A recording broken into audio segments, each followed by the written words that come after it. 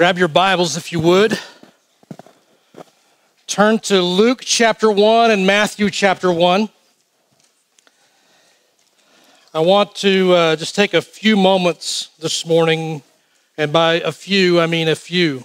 We're not going to be here long, but I just want to encourage you in the Word of God, and I pray that you're encouraged this morning. If you do have a bulletin or maybe study sheets, I'd encourage you to maybe grab one of those. I do have some things for us just to be mindful of this morning. As the kids were singing, by the way, Luke is little tears. I've seen that face on his dad a couple times, just a couple times. But man, give them another round of applause. They did a great job.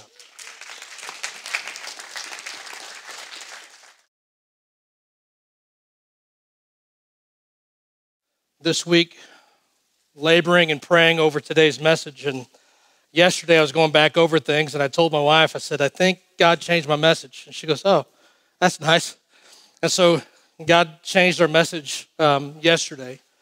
And so I'll just pack those things up for next year, the things that I've studied already for next year. But I was just mindful as the kids were singing of our sermon title today is Big Things Come in Humble Packages. Big things come in humble packages. And I was just thinking about the amount of tears I've shed following Christ. The amount of prayers I've made and the hours I've spent studying the Word of God. The changes God has done in my life. I was just, in that 2 minutes and 50 seconds, however long that was, I was just thinking about all those things. And this birth of a Savior has changed this world. Amen? Changed the world. Changed how we do our calendar. It changed how we do time. It changed everything. And when you read the story, it's so quiet. It's so simple, and there's hardly anybody on the globe even knows. Think about that. Very few people even know when Jesus Christ is born. Very few. It begins to get noised abroad about a year and a half later with the wise men showing up. But man, it's just so simple and so quiet. And that moment that we read about in Luke chapter 2, that story and the moments leading up to it have changed my life. And that's changed yours if you're a believer in Christ. Because I love how Mason put it out. Jesus didn't just come in a sinless body. He wasn't just born.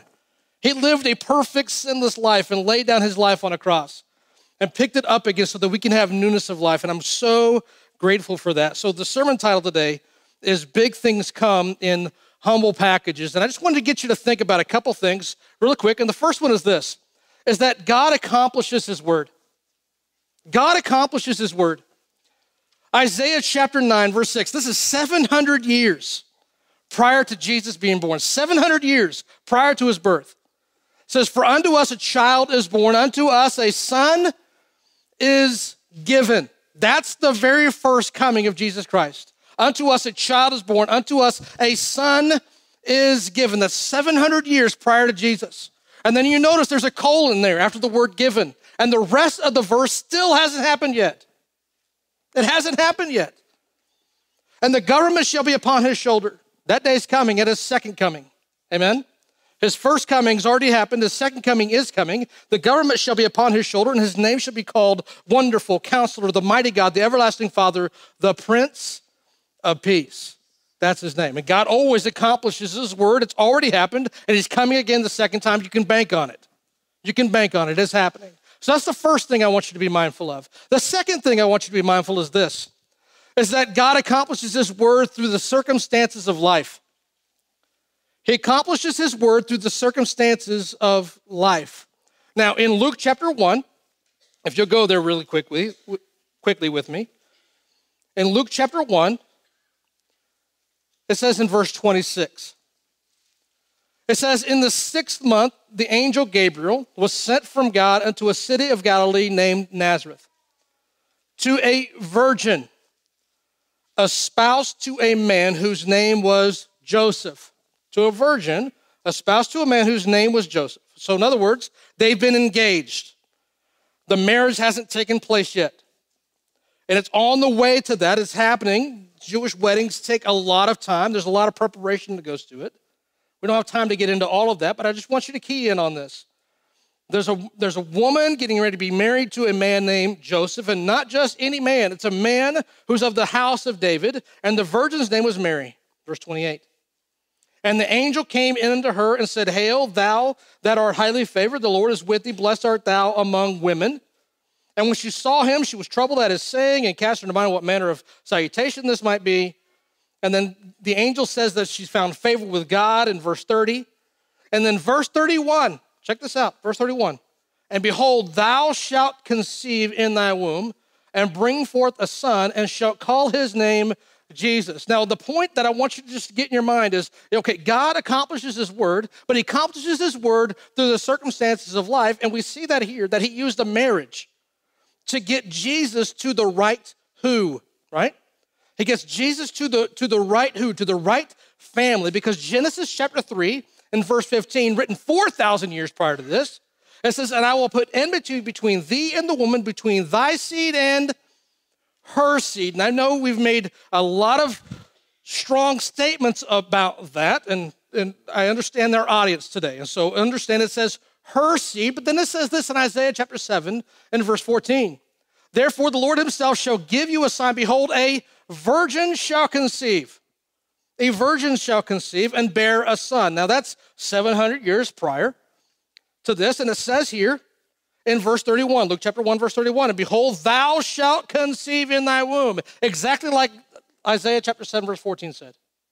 A virgin shall conceive, and the angel says, thou shalt conceive. Genesis chapter 3, verse 15, it's a woman and her seed. And so God uses a marriage, a young bride-to-be, getting ready to be married. Can you imagine what's going through her mind? To a man named Joseph, who we know is a carpenter, and he's trying to get his house in order and get everything set. He's espoused to this woman. They've yet to come together. And then you find out, oh no, she's pregnant. And they got to go through the whole process of what do I do? How do I handle all that? I want to come to that here in just a few moments. But we know that God tells Joseph, go ahead and marry her, and he knows her not until they get married. But now go over to chapter 2, Luke chapter 2. Because God is using the circumstances of life. So he has a perfect marriage set up. He has a woman who's a virgin, not just any woman. She's marrying a man who's of the lineage of David. Why is that significant? Because he is the lion of the tribe of Judah, and David comes through that lineage, and there must be a kingly line, and Jesus comes through the kingly line of Joseph, comes from the priestly line of Mary, and we find here in Luke chapter 2 that he's continually using the circumstances of life, because in chapter 1 we just read that she is in Nazareth, a very small town in the northern part of the kingdom. But Micah tells us, we're not going to go there yet, Micah tells us that Jesus is going to be born in Bethlehem. Now, how is God going to get Joseph and Mary, a pregnant woman, about to pop, all the way down to Bethlehem? Well, here's how. Verse 1. Chapter 2, verse 1. And it came to pass in those days that there went out a decree from Caesar Augustus that all the world should be taxed. Great. God uses taxes to get not just from the right who, but to the right where. Look what it says in verse 2. And this taxing was first made when Cyrenius was governor of Syria, and all went to be taxed, everyone into his own city. And Joseph also went up from Galilee out of the city of Nazareth into Judea, into the city of David, which is called Bethlehem, because he was the house and lineage of David, to be taxed with Mary, his espoused wife, being great with child.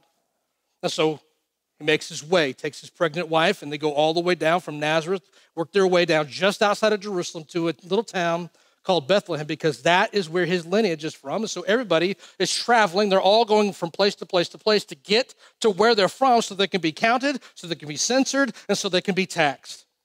Sure enough, it's time to deliver, verse 6. And so it was that while they were there, the days were accomplished that she should be delivered. And she brought forth her firstborn son and wrapped him in swaddling clothes and laid him in a manger, because there was no room for them in the inn. Why was there no room for them in the inn? Because somebody got there first.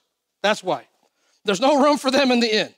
And so it lays them in a manger. That tells you they're hanging out in the stables. They're hanging out where the lambs are. They're hanging out where all the animals are. They're doing their thing. And here comes a child. And God uses a marriage to get him to the right family. And God uses taxes to get him to the right location. Now, Micah chapter 5 and verse 2. It's up on the screen. Micah chapter 5, verse 2. It says, "But thou, Bethlehem Ephratah, though thou be little among the thousands of Judah, yet out of thee shall he come forth unto me. That is to be ruler in Israel." So it's prophesied almost 700 years prior that he's coming. Jesus is coming. The Messiah is coming. The Christ is coming. But where's he coming? He's coming out of a little town called Bethlehem. God always accomplishes his word, and he always uses the circumstances of life to accomplish it. Now, I want us to just build on those two premises, because I want to just break this, make it super, super practical this morning quickly. Here's your next point. Is God will accomplish his word through the circumstances of your life. But it's great to look at Mary, and it's great to look at Joseph and say, yeah, look what God did in them. But could God ever use me? Would God ever use me? And maybe you've just said, I just want to do great things for God. I want to do something for God too. Why won't God use me? Well, I would just say, God wants to use you. He wants to use your circumstances of life to accomplish his word. Don't think just because you're not a missionary somewhere, or you're not pastoring a church somewhere, and all you're doing is working with little kids somewhere. Don't make those things small things. Those are big things. Why? Because big things come from humble packages.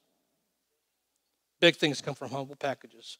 Do not despise the things that God is doing in your life now. You say, yeah, I just want to do something bigger. Let me just tell you, those things come as you live your life and follow the Lord. They come. God just begins to single you out and do those things. And so I just want to make 4 applications and we'll be out.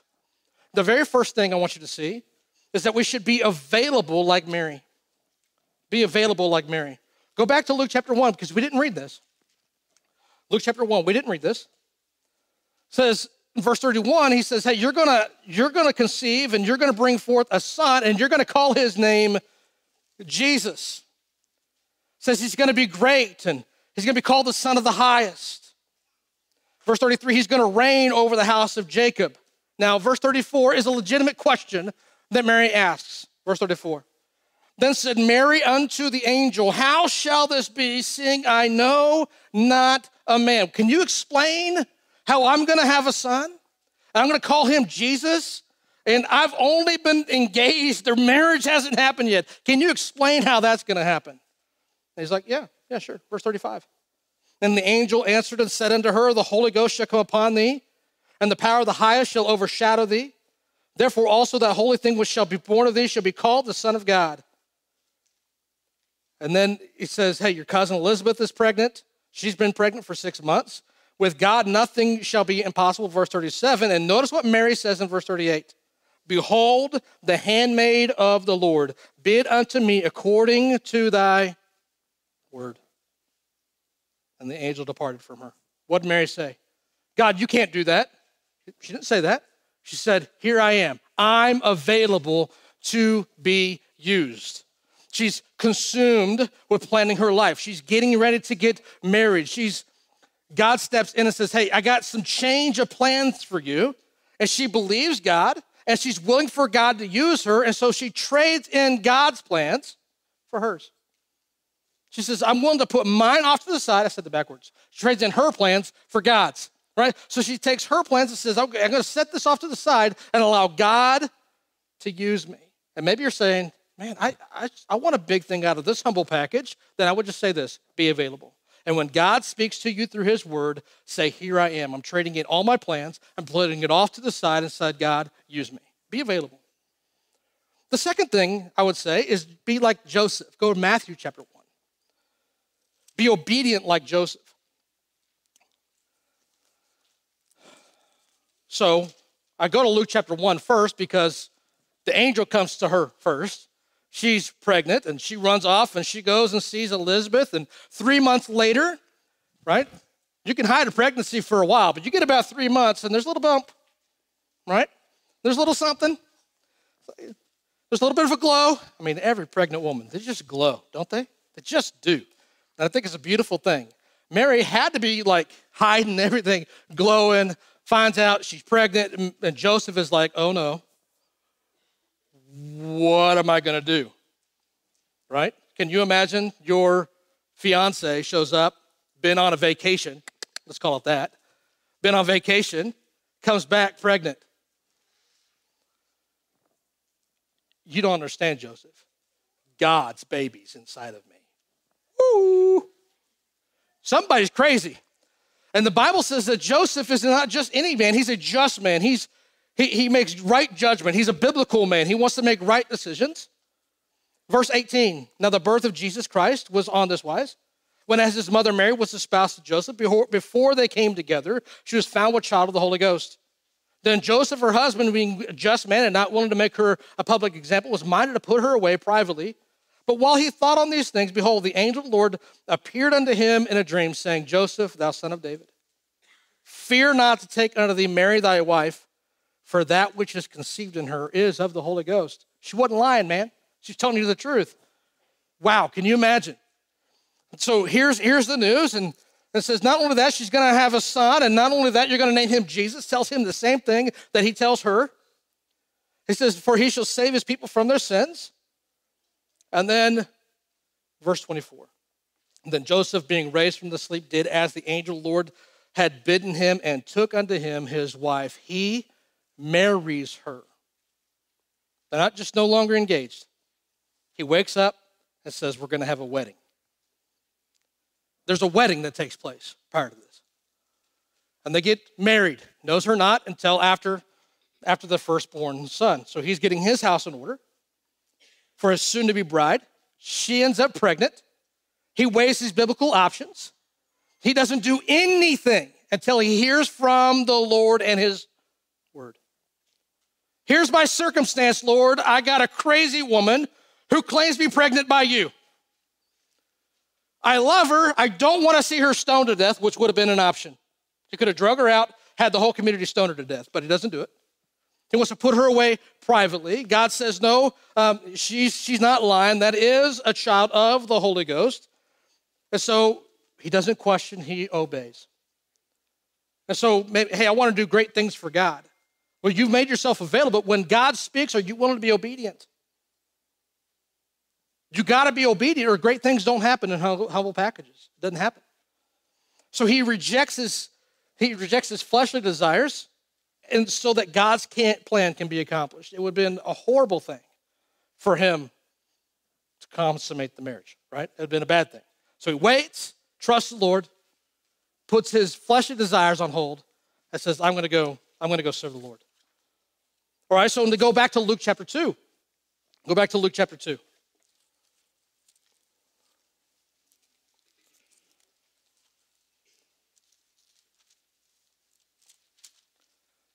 So don't just be available like Mary. Don't just be obedient like Joseph. I would say this. Be excited like the shepherds.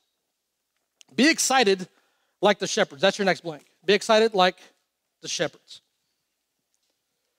Because the baby's born, lying in a manger. Verse 8, and there were in the same country shepherds abiding in the field, keeping their watch over the flock by night. What are they doing? Their circumstances of life is they've got the night shift. They're watching over their flock by night, clueless as to what's going on. All they know, there's a lot of hubbub. There's people traveling everywhere, coming and going, doing their thing. There's a lot of new faces in town, maybe some old faces they haven't seen, and they're watching their flock by night. No idea that the Savior has been born. Verse 9. And lo, the angel of the Lord came upon them, and the glory of the Lord shone round about them, and they were sore afraid. And the angel said unto them, fear not, for behold, I bring you good tidings of great joy, which shall be to, what's the next two words? All people, but they're the first ones to get the message. Humble beginnings. Started small with a bunch of shepherds. Which shall be to all people.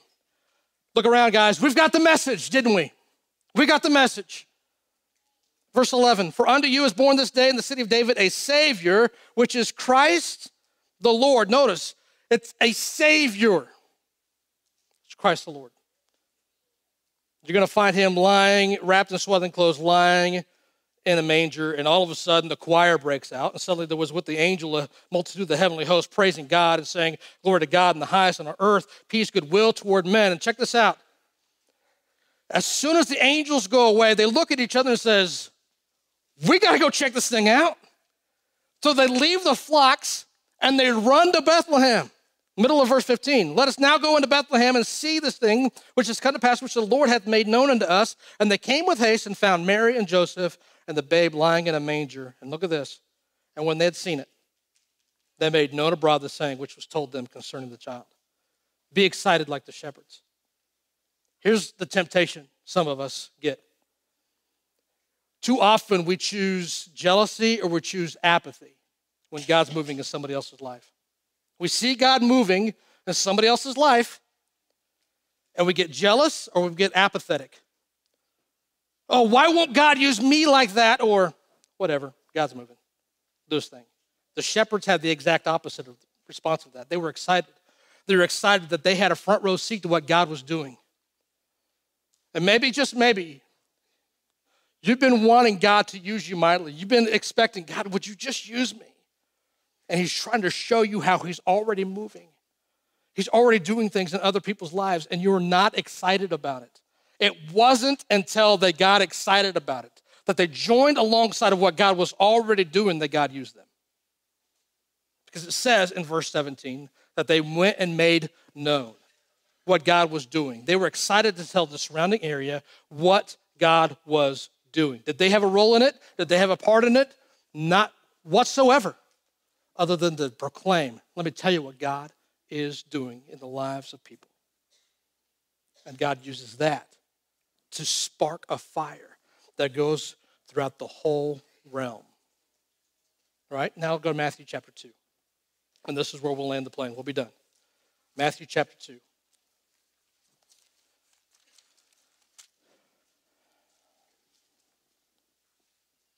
Fast forward now.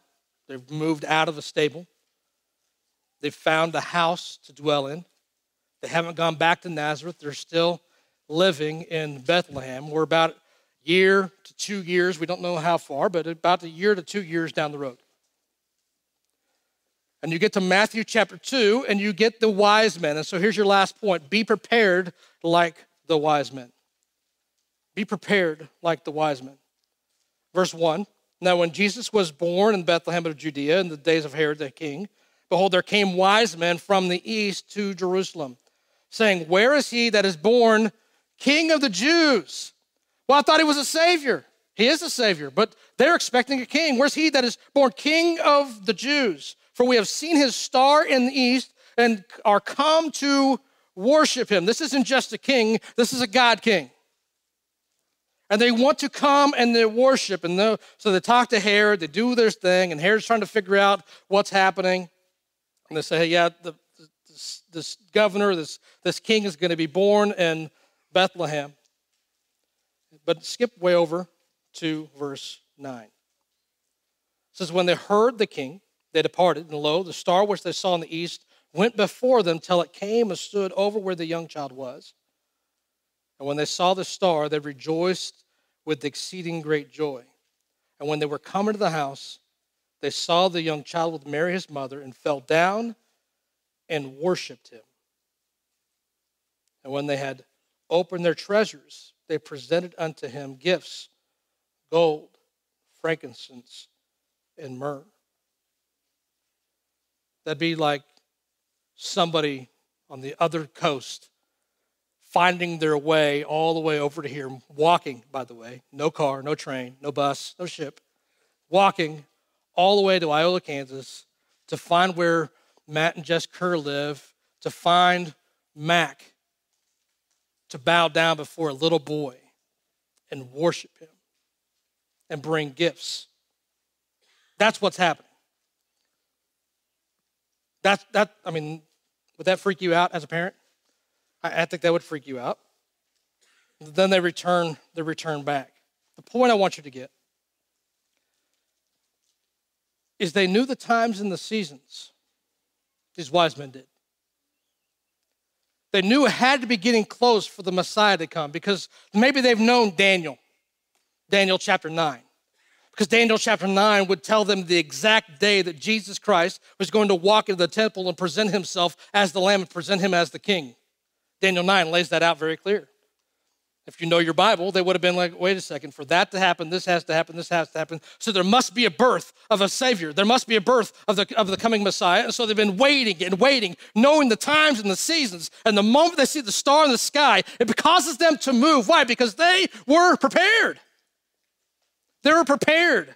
And they see that God is moving a long way away, and it causes them to leave where they are to go where God is moving. What was the motivator? So they can be a part of it? No. Worship. Worship. What motivated them to leave Babylon area, to go across the desert all the way to the promised land, to go into Jerusalem and into Bethlehem, is to worship. Some of us, we want to be desperately used by God like this story. And all it means is you got to be available. You got to be obedient. You must be excited about what God is doing. And you've got to be prepared to go when it's time. And I'm just telling you, sometimes God's ready to use you, but you're not ready to be used because you're not prepared. Be available. Be obedient. Be excited. And be prepared, just like everyone else. Let's stand together. I'm going to ask the praise team to make their way on up. We're going to close in one last song. Merry Christmas, everybody. Merry Christmas. Let's celebrate the resurrected baby, the resurrected King, Jesus Christ.